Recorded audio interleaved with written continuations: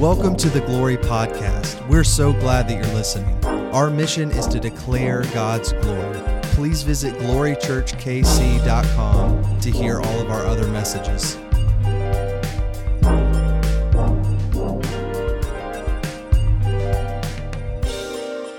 Well, again, it is so good to have each and every one of you. I mean, it is a good morning that you stepped in on. We are starting this morning, as if you maybe heard already, we're starting this week a new sermon series over the life of Joseph. The life of Joseph. So maybe you have come in on the first time. Maybe you're tuning in online or listening on the podcast for the first time. It is an honor to have you. My name is Greg McKinney. My wife and I are the lead pastors here at Glory Church. But this morning, you stepped in on a good one because we're diving into the life of Joseph. And I don't know if you are familiar with the story of Joseph in Genesis, but we're going to take his life story, and I mean his life story is a hard one.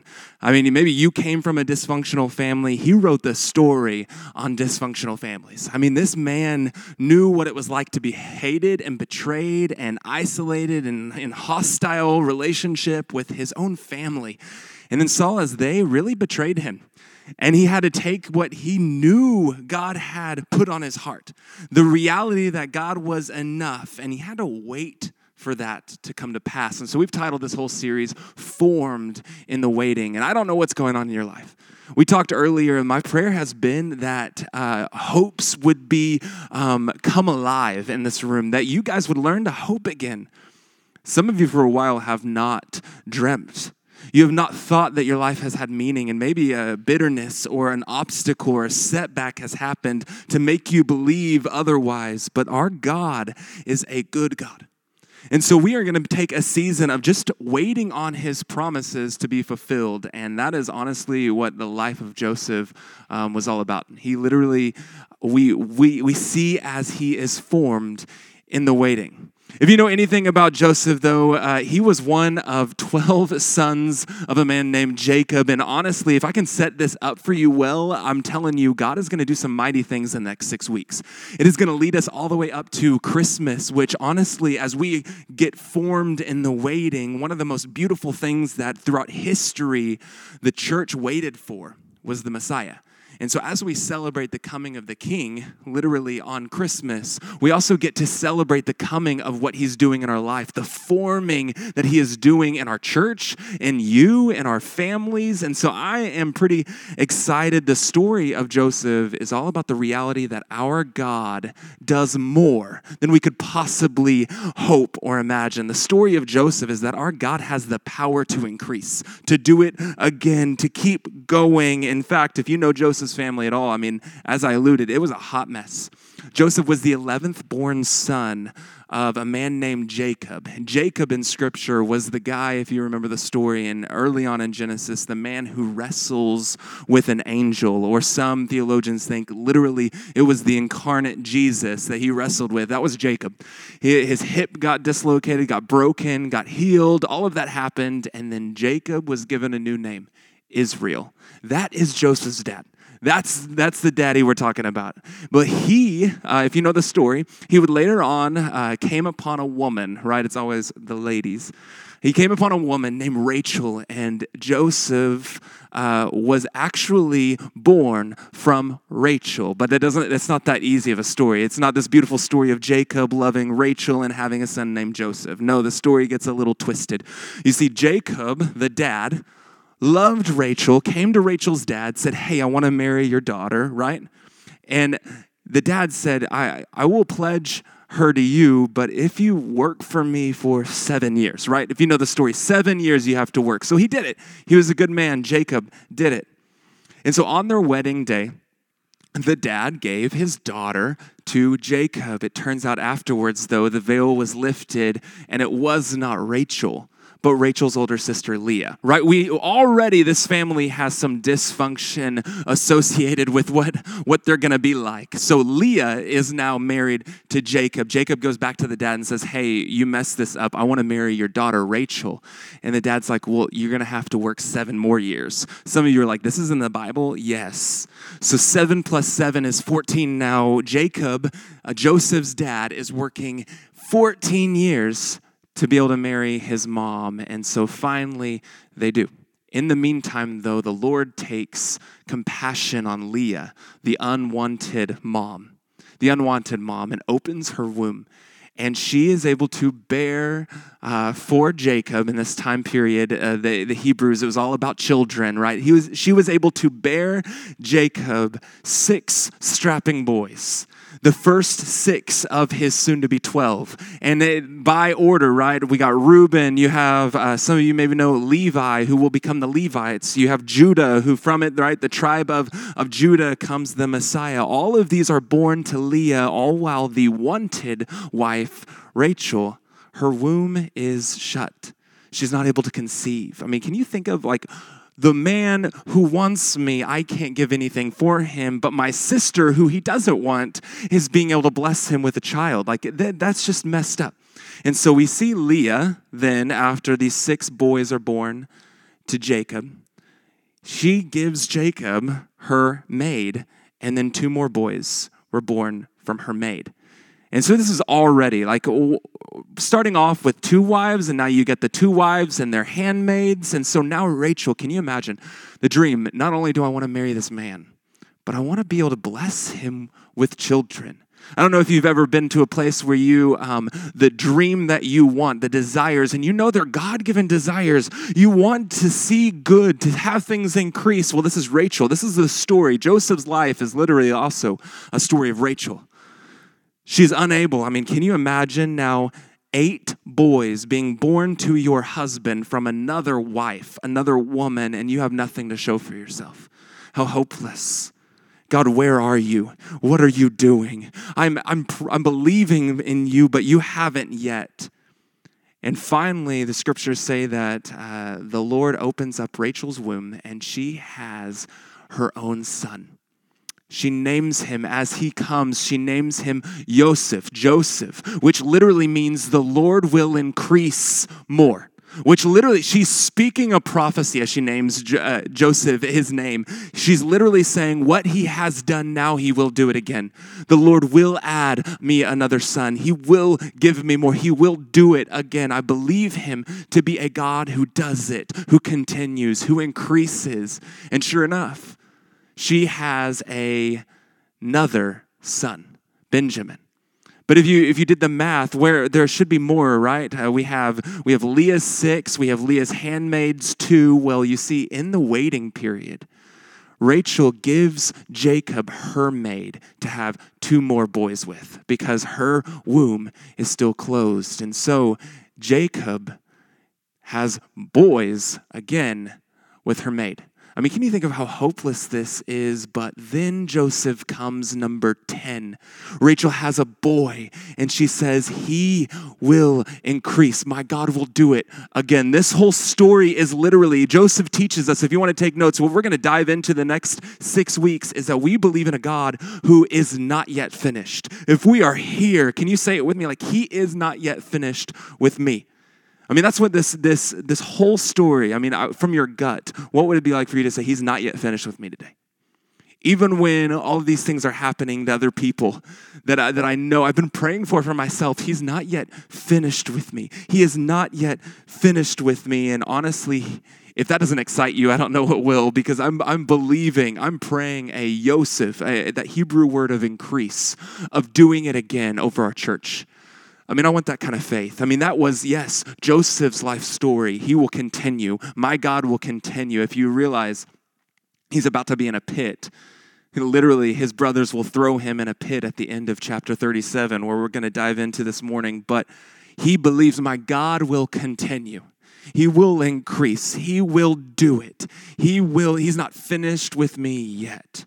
And so with that in mind, I will tell you, we're not going to be naive with this. Because if God was going to do it again, if he is going to increase, if God has good blessings ahead, I just want to tell you a principle that we're going to see.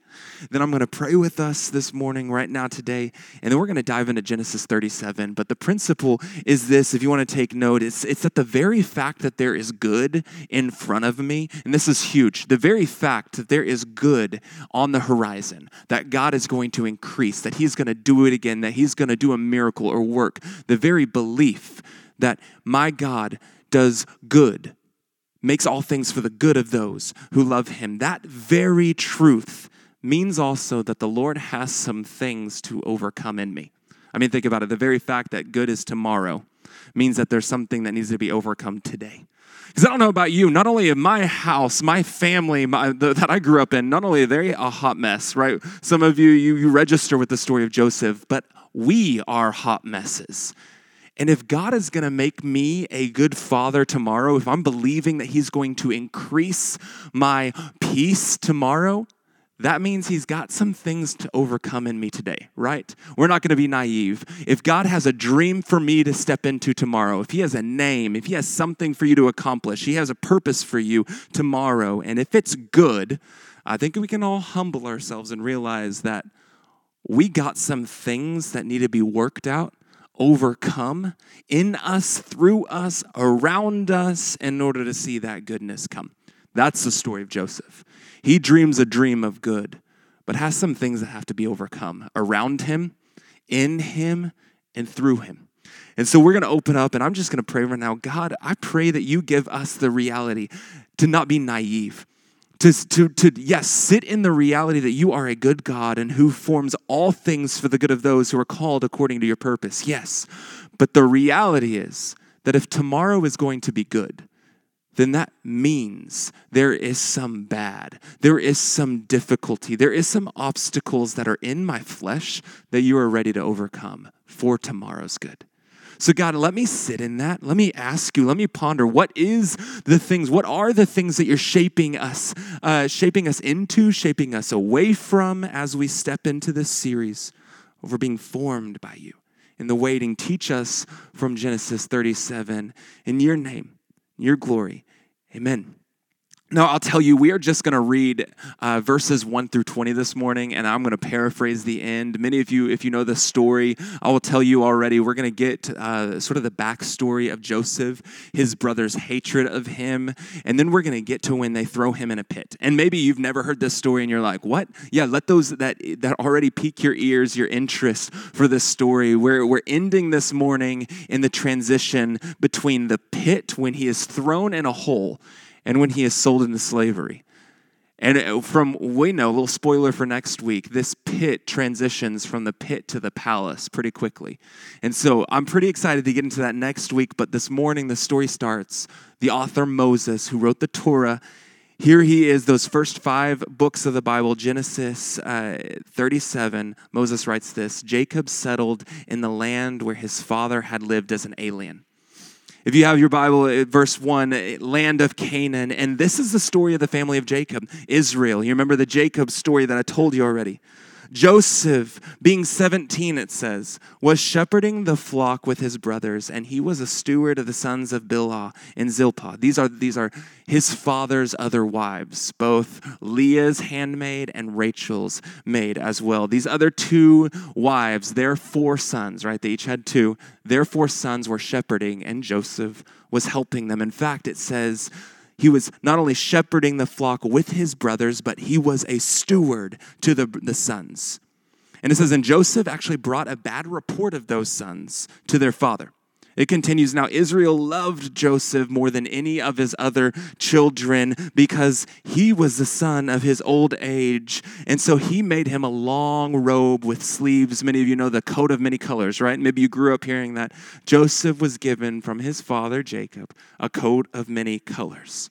But when his brothers saw that his father loved him, literally scripture says that they were filled with hatred and they could not speak peaceably to him at all. Now I want to pause because this hatred will be continued on throughout this chapter. It's actually pretty sad. This hatred will continue on. This was an age-old dilemma, right? Can you imagine being born into this family? This age-old dilemma between Leah and Rachel, right? Jacob marries both of them, only wants one of them, but can only have children through the one that he doesn't want.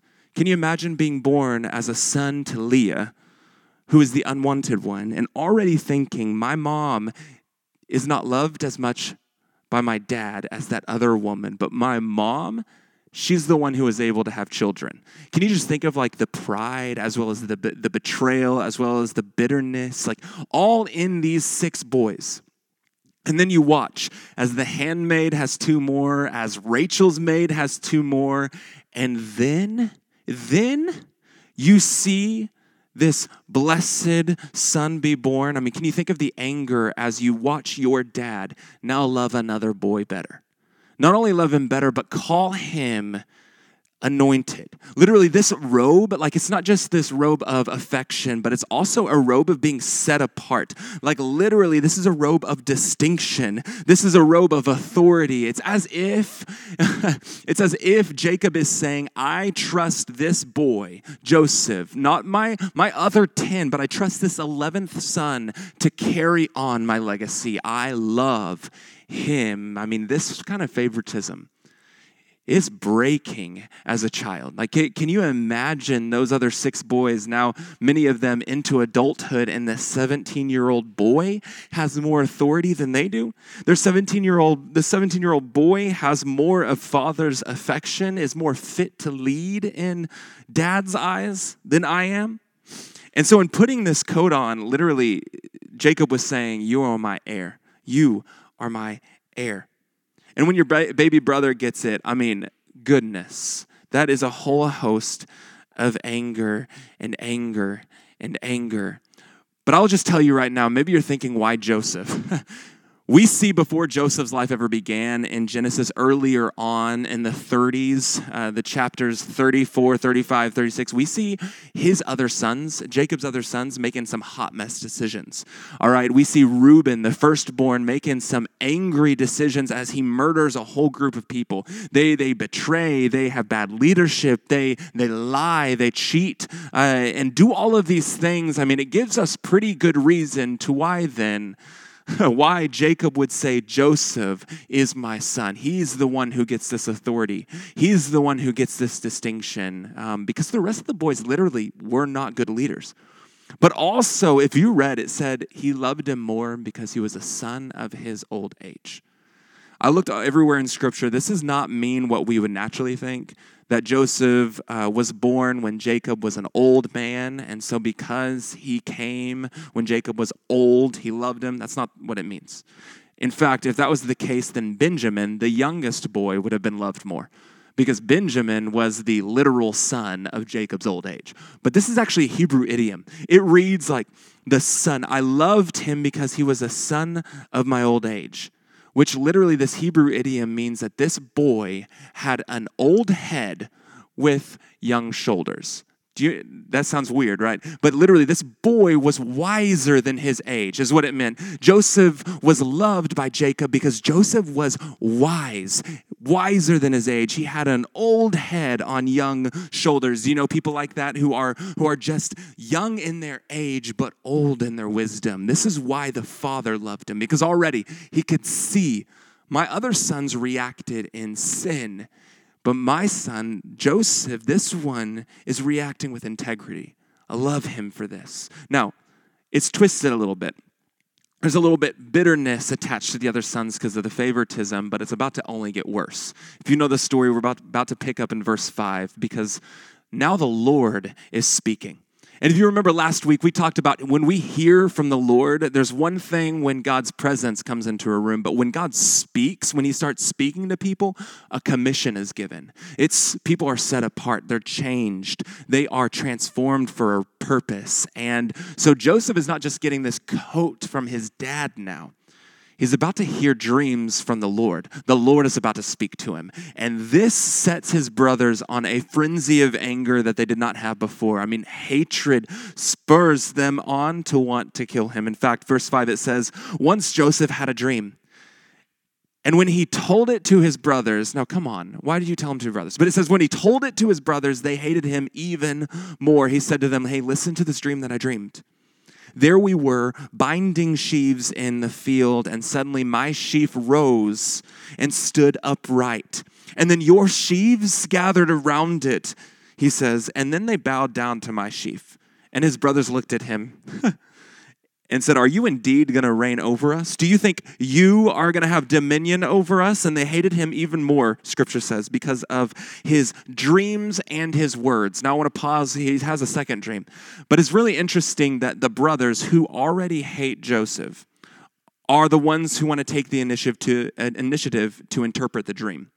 Like, it's already like, oh, this is what it means. You think you're going to have dominion over us. Is that what Joseph said? No, he just said the dream. They're interpreting it, and they're getting mad at the interpretation. It's really interesting. But not only that, just a little spoiler as we keep going, I think it's interesting that the author, Moses, as he's telling the story, he puts two different reasons for their anger. If you see this on the very end of verse 8, it says they hated him even more because of his dreams, which is one Hebrew word, and because of his words, which is another Hebrew word. In other words, they were mad not only that God gave him the dreams, they were mad because of what he saw. Yes, one reason for hatred. But they were also mad because he had the audacity to speak it. This is really important, to see and to speak. Those are two reasons that our enemy will hate us. But they're two things that we will see Joseph constantly does, and there's an obedience in that, to see things and to speak them. So that's all I'll say for now, but there's going to get some good things, because on verse 9 we have dream number 2. Is that he had another dream. And he told it again to his brothers, saying, "Look, I have had another one. The sun, the moon, and the 11 stars were bowing down to me." And when he told this dream to his father and his brother, his father rebuked him and said, "What kind of dream is this that you have? Shall we indeed come, I and your mother and your brothers, and bow down to the ground for you?" And I'll tell you right now, his father's checking him a little bit, because at this time Joseph was 17. He was in young adulthood, and his mother Rachel had already been dead.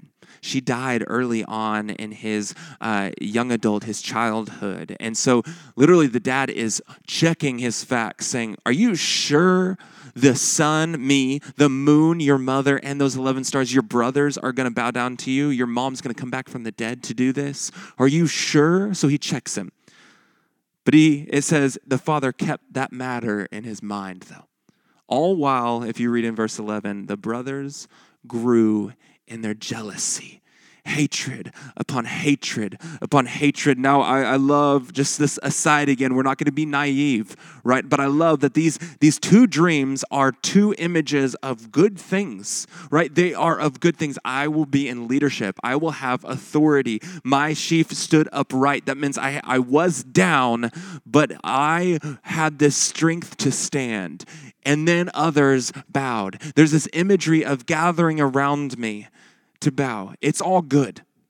But remember, when God has promises for us of tomorrow, that doesn't mean that everything in the in-between is going to be all joy and all gladness and all good. But instead, the very reason that God has something good tomorrow means there's something that's going to have to be pruned, purged, squished sometimes, prodded out of me in order for me to step into the goodness. And so Joseph, he has a lot of growing.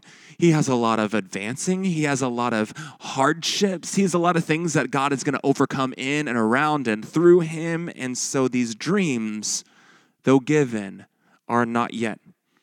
But the dreams, it's interesting, only made his brother's hatred grow even more, because now, think about it practically, a father showing favoritism is one thing. I'm mad because my dad loves Joseph more than us. That's one thing. I mean, in our flesh, favoritism is a thing. Now, dads in the room, don't show favoritism. So a dad showing favoritism is one thing, but in their angry, bitter hearts, they transferred that favoritism over to God the Father. And now, because Joseph is dreaming dreams and God is speaking to Joseph, God must love him more too.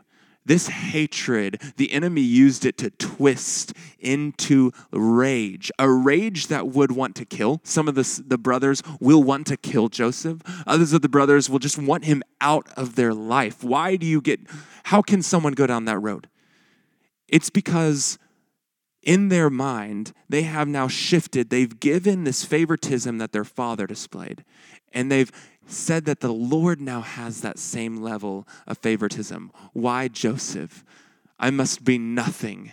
If God is talking to Joseph, now I'll just tell you the truth is we see in Scripture that our God shows no partiality, right? Romans says that. James speaks this, that our God shows no favoritism. Sin once sinned, and we have all fallen short of the glory of God. There's no favoritism seen at all in the Scripture, but what we do see right here, which I wish his brothers started seeing with clarity, but they don't yet.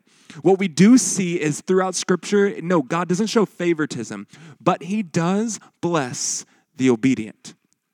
Right, he doesn't show favoritism, but he does bless the obedient. He blesses those who are poor in spirit. He blesses the meek. He blesses the humble. He blesses those who are mourning and they will be comforted. He blesses those who hunger and thirst for righteousness. He blesses the ones who seek his eternal kingdom. He blesses the obedient. And I will tell you, only one of the 12 sons, of the 11 older sons, were doing this. Only one of the 11 sons were being a faithful, obedient child, meek, humble. And it's Joseph the dreamer. Now, I will tell you, this is the kind of little aside, why Joseph, right? We can get into this why Joseph thing. But I will tell you, the other sons, they will have blessings of their own. In fact, if you wanted to this week, zoom past, go to the end of Jacob's life. I know it's in the late 40s of Genesis chapters. I think 47, 48, 49. One of those chapters, Jacob is on his deathbed, and he blesses all 12 of his sons. Now, I'll tell you, some of the blessings sound a little bit more like curses. I'm like, Dad, I don't want that kind of blessing. Reuben gets a bad one. I mean, Reuben, the oldest, he gets a bad blessing. But we see these other blessings unfold on the other kids. We see Levi being blessed, and from his lineage comes the priesthood, the Levites. We see another one being blessed, and from his lineage comes the judges, comes Samson. We see another one, Judah, right, being blessed, and from Judah's lineage literally comes King David, comes the Messiah. We see their blessings unfold, but at this time period, only one son is being obedient, meek, righteous, poor in spirit, hungry for the Lord, showing such integrity, and it's Joseph, the dreamer.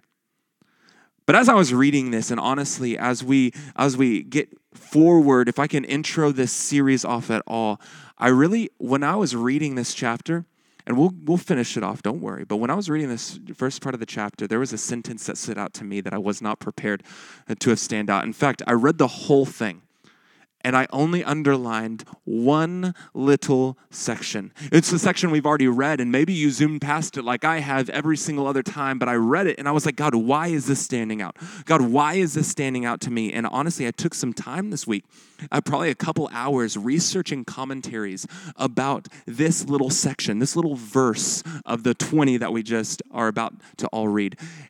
And I found literally 1 to 2 sentences for every other commentary on this little section. People had very little to say about it. But I was like, God, why are you speaking to me? Why is it this one? And it was this verse. Are you ready? It was verse 2, actually. It says, Joseph, being 17 years old, was shepherding the flock with his brothers. He was the steward to the brothers. And Joseph brought a bad report of them to the father. And it was that last section. He was a steward of the brothers, and he brought a bad report of them back home to his father. And I was like, God, why are these included? Like, why did Moses, when he was telling the story of Jacob's life and started getting into the story of Joseph and how Joseph's life is all about this increase, the do it again, the beauty and favor and provision of the Lord. Why this little section? Why do we hear that Joseph brought this bad report home? It's really interesting. And as I was reading it, what the commentaries did say was this is not some tattletale thing. I don't know if you guys have little brothers or little sisters. I'm a little brother, and I never did this, right? But there's some tattletales, right? We all have them. This is not, every commentary that I read said, this is not the tattletale little brother who says, Daddy loves me more. You've done something wrong. I'm going to prove that Daddy loves me more, and I'm going to be the goody-goody one who shows up better. And so he runs and tells Daddy all the bad things that the other brothers are doing. That's not the heart displayed here. It's not this, I'm going to show you that I am better by telling on you. Instead, the card that Joseph is playing is literally, I'm going to do exactly the role that our father gave me. I'm going to be faithful to what I was assigned to do. I'm going to steward. I was a steward of the shepherds. I'm supposed to help attend. I'm supposed to help them, and I need to do this. In fact, we don't know what the bad report was, but when I say I read a lot of commentaries, I mean I read a lot, and I found some old Judaism, like written records of the stories that would be passed on during this time, and some of the things were weird. In fact, when Judaism early on, I found some early writers who said that the ongoing story was that these other brothers, these 4 sons born to the handmaids, these 4 sons would be out in the flock and they got hungry. And because there was no food and because they did not want to kill a lamb, because that would be bad, right? To kill one of the father's flocks, they decided to start eating the tails of the lambs that were alive. Like gross, 1, 2, why? 3, why is this the story? But regardless of what it was, we don't know the ins and outs of what the bad report was, but we do know that it dishonored the family. It probably dishonored the work that they were called to do as a shepherd, and it dishonored the Father, the Lord. And so Joseph, being a good steward, literally has to come by. He knew, I am not the one who can correct this. I've seen a bad thing. I can't let it just lie. I can't let it continue on. I can't enable it to keep going. So I have seen the bad thing. I'm not the one who has the authority to make it right, but I know who can, my dad. So he goes back and speaks what he saw, because he knew my dad he's the one who has the authority to make things right. And so honestly, this stood out to me, and I really had to wrestle with why, and it's this. If you're going to take any note this morning, if you're going to remember anything from this first one, it is this: how we steward the wicked things is how we will steward the blessed things. How we will steward, how we handle the wicked things around us. For Joseph, he saw his brothers doing this wicked thing out on the fields. And he could have enabled it. He could have let it go unmentioned. He could have turned a blind eye. But how he stewarded the wicked thing is how he will steward the blessed thing. And I say this because all of us, like, if I can make it practical, how you steward the wicked things going on in your office places, all of the things, and I literally wrote this down, the sinful people that are around you, the compromising situations that are happening, how you handle those things are deeply connected to how you will handle the things of the Lord. If you handle them loosely with greed, or handle them loosely with this idle heart, then you will handle the things of the Lord loosely with greed, or loosely with an idle heart. If you handle the wicked things, enabling them, turning a blind eye, then when God does the blessed, you will turn a blind eye and not even realize it. You see, Joseph, he saw dreams, but I believe that heart was grown in the fields when he saw the wicked and handled it well. He knew, I don't have the authority, so I will bring it to the one who can. I'm not going to leave it unattended. I'm not going to leave it unmentioned. I'm not going to leave it there. And you think, Greg, you're just pulling this out of nowhere. No, I'm not. Do you remember the story of the Good Samaritan? One of my favorite ones. It's attached to our one of our values. We love our neighbor. And the Good Samaritan story, Jesus tells it, and he says, only one person in the story loved. Right? He goes by and says there's this wicked thing that happens, a man who is left half dead on the side of the street, a wicked thing. And then we see a Levite, a priest. We see a godly man. We see another one come. And both of these other men leave the wicked thing in the state that it's in. They enable it to stay in that state. They see the wickedness and handle it poorly. They steward it poorly. They let it go unmentioned. They let it go unchanged, unredeemed. And then we see the Good Samaritan who sees it and cannot let it stay in this state. He goes to the man and takes him forward. And then Jesus looks to the crowd as he's telling the story and says, which person showed love? Which person, in other words, handled the blessed thing well? Love. Which one? And everyone unanimously can say, the Good Samaritan. You see, how we handle the wicked things is so deeply connected to how we will handle the blessed things. If you want to write this down,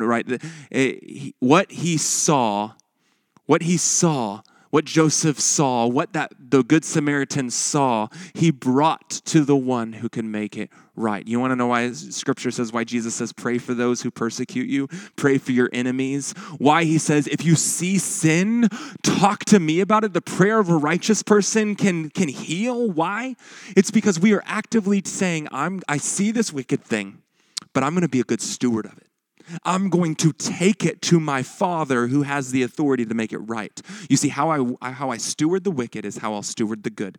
God knows if my son handles the broken things well, he will handle and make right the good things. He will carry forth my vision. He will carry forth my word, my truth, my love, my hope, my joy. I want a heart like that. And I say all of this morning, the reason this stood out to me is I believe God has been speaking into your homes for a while. I believe that many of you in this place and watching online, listening to the podcast, God has been wanting you to dream again. He's had visions. He's given you meaning, direction. He wants to tell you your name, your gifts. But we will not hear it if we have this habit of handling the wicked things poorly.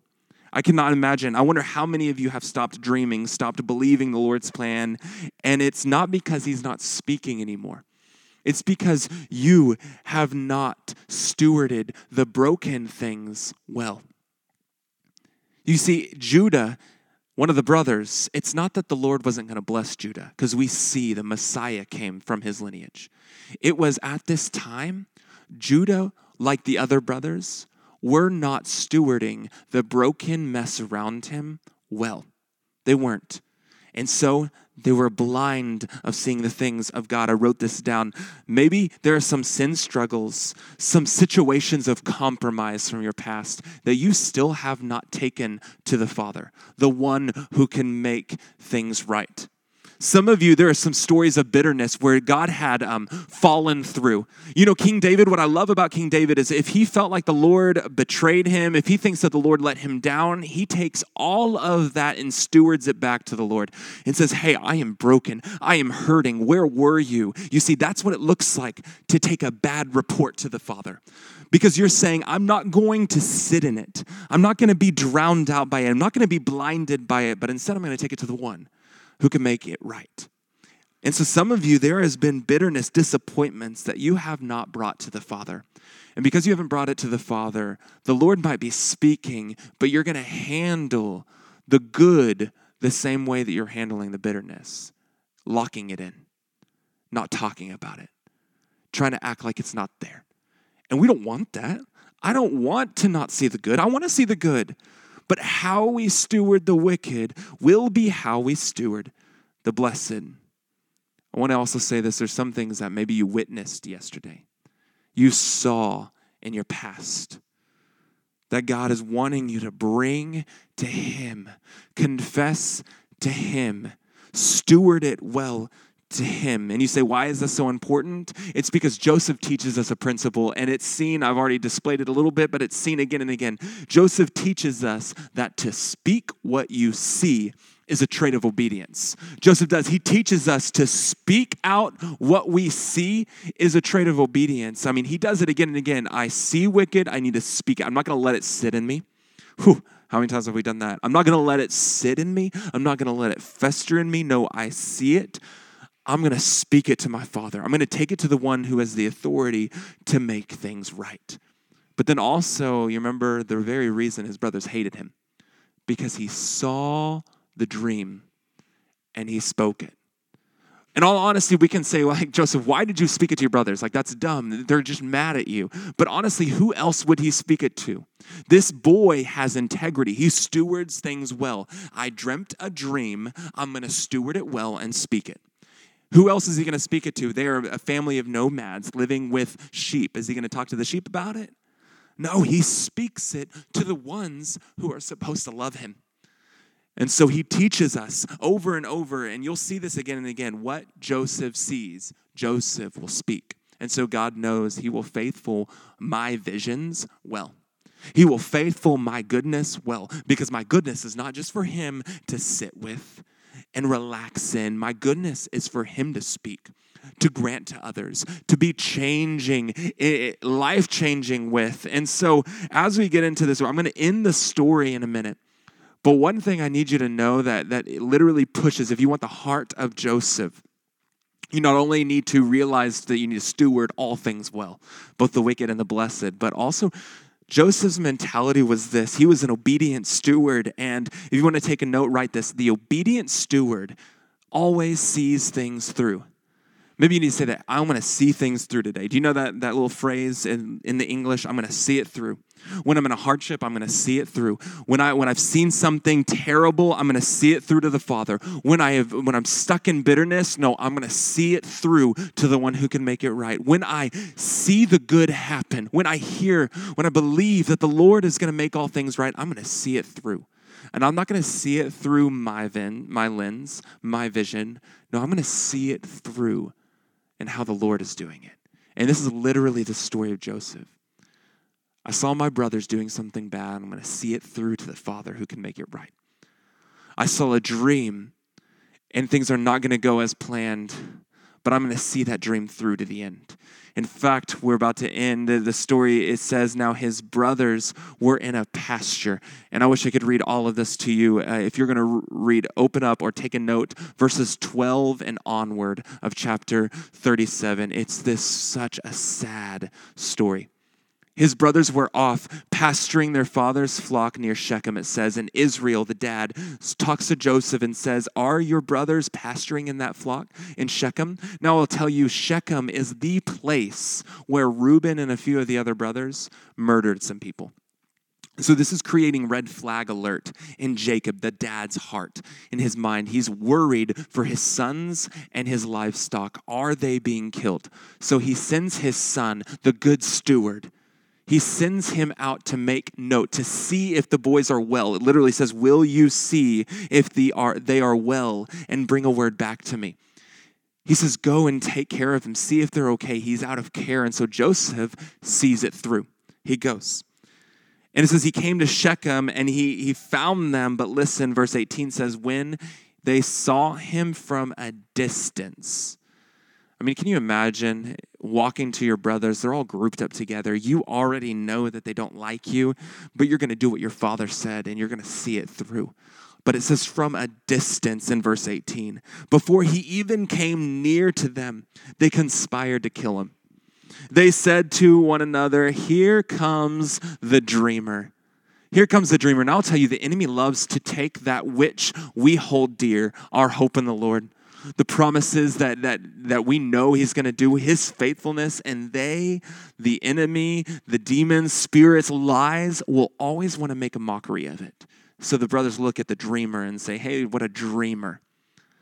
You see, the enemy will always want to belittle you for hoping in the Lord. The enemy will always want to belittle you for putting your hope, for believing in a God that is unseen, for having faith in that which is not here yet. The enemy will always say, what a dreamer. I'm going to belittle you, but we, like Joseph, are going to see it through. It's not through. God isn't through, so I'm going to see it through. This is the heartbeat of Joseph. So it continues. He comes in closer and they say, verse 20, come now to one another. Let us kill him and throw him into one of these pits. And then we shall say to the Father, right? to Dad that a wild animal has devoured him, and we shall see what comes of his dreams. Now, if you know the story, Reuben, the older brother, has this note of integrity, and I'm very thankful for this. The older brother comes in, and he says, no, we cannot kill him. It doesn't sit right with me. We can't kill a brother, and another one agrees, yeah, we shouldn't kill a brother. The Levi says that. Judah is like, yeah, we can't kill him. Well, Reuben goes off away in the story. He leaves the brothers, and we don't know what he's doing, maybe tending the flock, but then Judah gets this idea in his mind. Why don't we sell Joseph to these groups of slavers, the slave traders? Let's sell him as a slave. Literally, they're thinking, let's see what will happen to this dreamer if we sell him as a slave. Think about it practically. The brothers were like, if we sell him as a slave, there is no way that will ever come out to being a lord. Because in a dream, you remember, we are bowing down to him. But in no reality can a slave to Egyptian men stand on a throne or sit on a throne with us bowing down to it. There's no way his dream will come to pass. So they sold him. Can I just tell you, they are just stuck on these titles. These titles. They literally think they can kill Joseph's dream. They literally believe they can kill off Joseph's dream. They can stop and halt the work that the Lord is doing, and they're attacking it from the wrong end. Think about it. Like, if God spoke something, it will come to pass. No matter what you do, no matter what title you want to speak onto to the man, if God spoke it, it will happen. And so they don't see it. But what's about to happen is Joseph is sold to be a slave in the house of a palace, like in the house of a ruler. They had no idea that it would be that easy of a transition. But I will tell you right now, the enemy will always want to give you a title. And some of you right now, you've been stuck in bitterness for so long, and the enemy has blessed you with a title. Blessed, right? He's blessed you with a title of being worthless. He's blessed you with the title of being not enough. He's blessed you with the title of being weak. He's blessed you with the title of being foolish. And I will just tell you, when you are blessed with the title of being a slave, if you sit in that, you will not see the goodness of God. But I will tell you, even in the slavery, we will see Joseph seeing it through. And so we have to remember, my God takes the weak things and he shames the strong. He literally does it with Christ. This is scripture. He makes the foolish things of this world. He uses the foolish to shame the wise.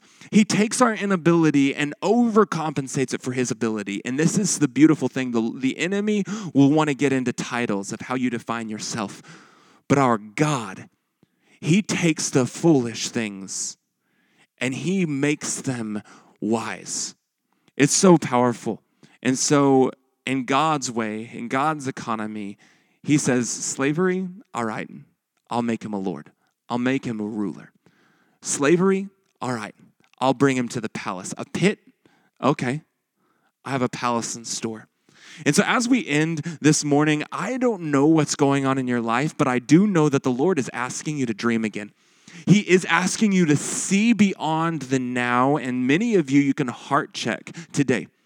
Because if we are ever going to sit in and learn the story of a God who increases, who makes things better, who does it again, if we're going to see him fulfill some promises, then we are going to need to ask ourselves, God, am I stewarding things well? Am I living with integrity so that I can see your promises come to pass as they do? Am I living in your blessing? Not just meaning like, am I being blessed by you? But no, am I being a blessed man who is meek, is a servant, is integritous? Am I handling the wicked things well? And so honestly, this morning, if I can just end you with that, I want a heart of Joseph, and that means I need a heart of integrity. If I want the blessings of Joseph, then I'm also going to realize that God blesses the obedient. He blesses the obedient. And so this morning as we end, I just want to challenge you. How do you steward the broken things around you? How do you steward it, the setbacks? How have you stewarded the compromises? How have you stewarded what have you seen? Maybe today is a day that you can redirect that to the Father. the one who can make it right. God, I thank you so much for your goodness. I thank you for your ability to move despite my inabilities. God, I thank you that you do not get stuck on the titles, the lies spoken by our enemy. That Joseph was not just a dreamer. He was an obedient steward who got to see your vision come. And so, God, I pray for that. I pray for that over our church. I pray for that for whoever's listening to this right now, weeks later, who just want a story, want to listen into the story of Joseph. God, I just pray right now that we will steward the wicked things well.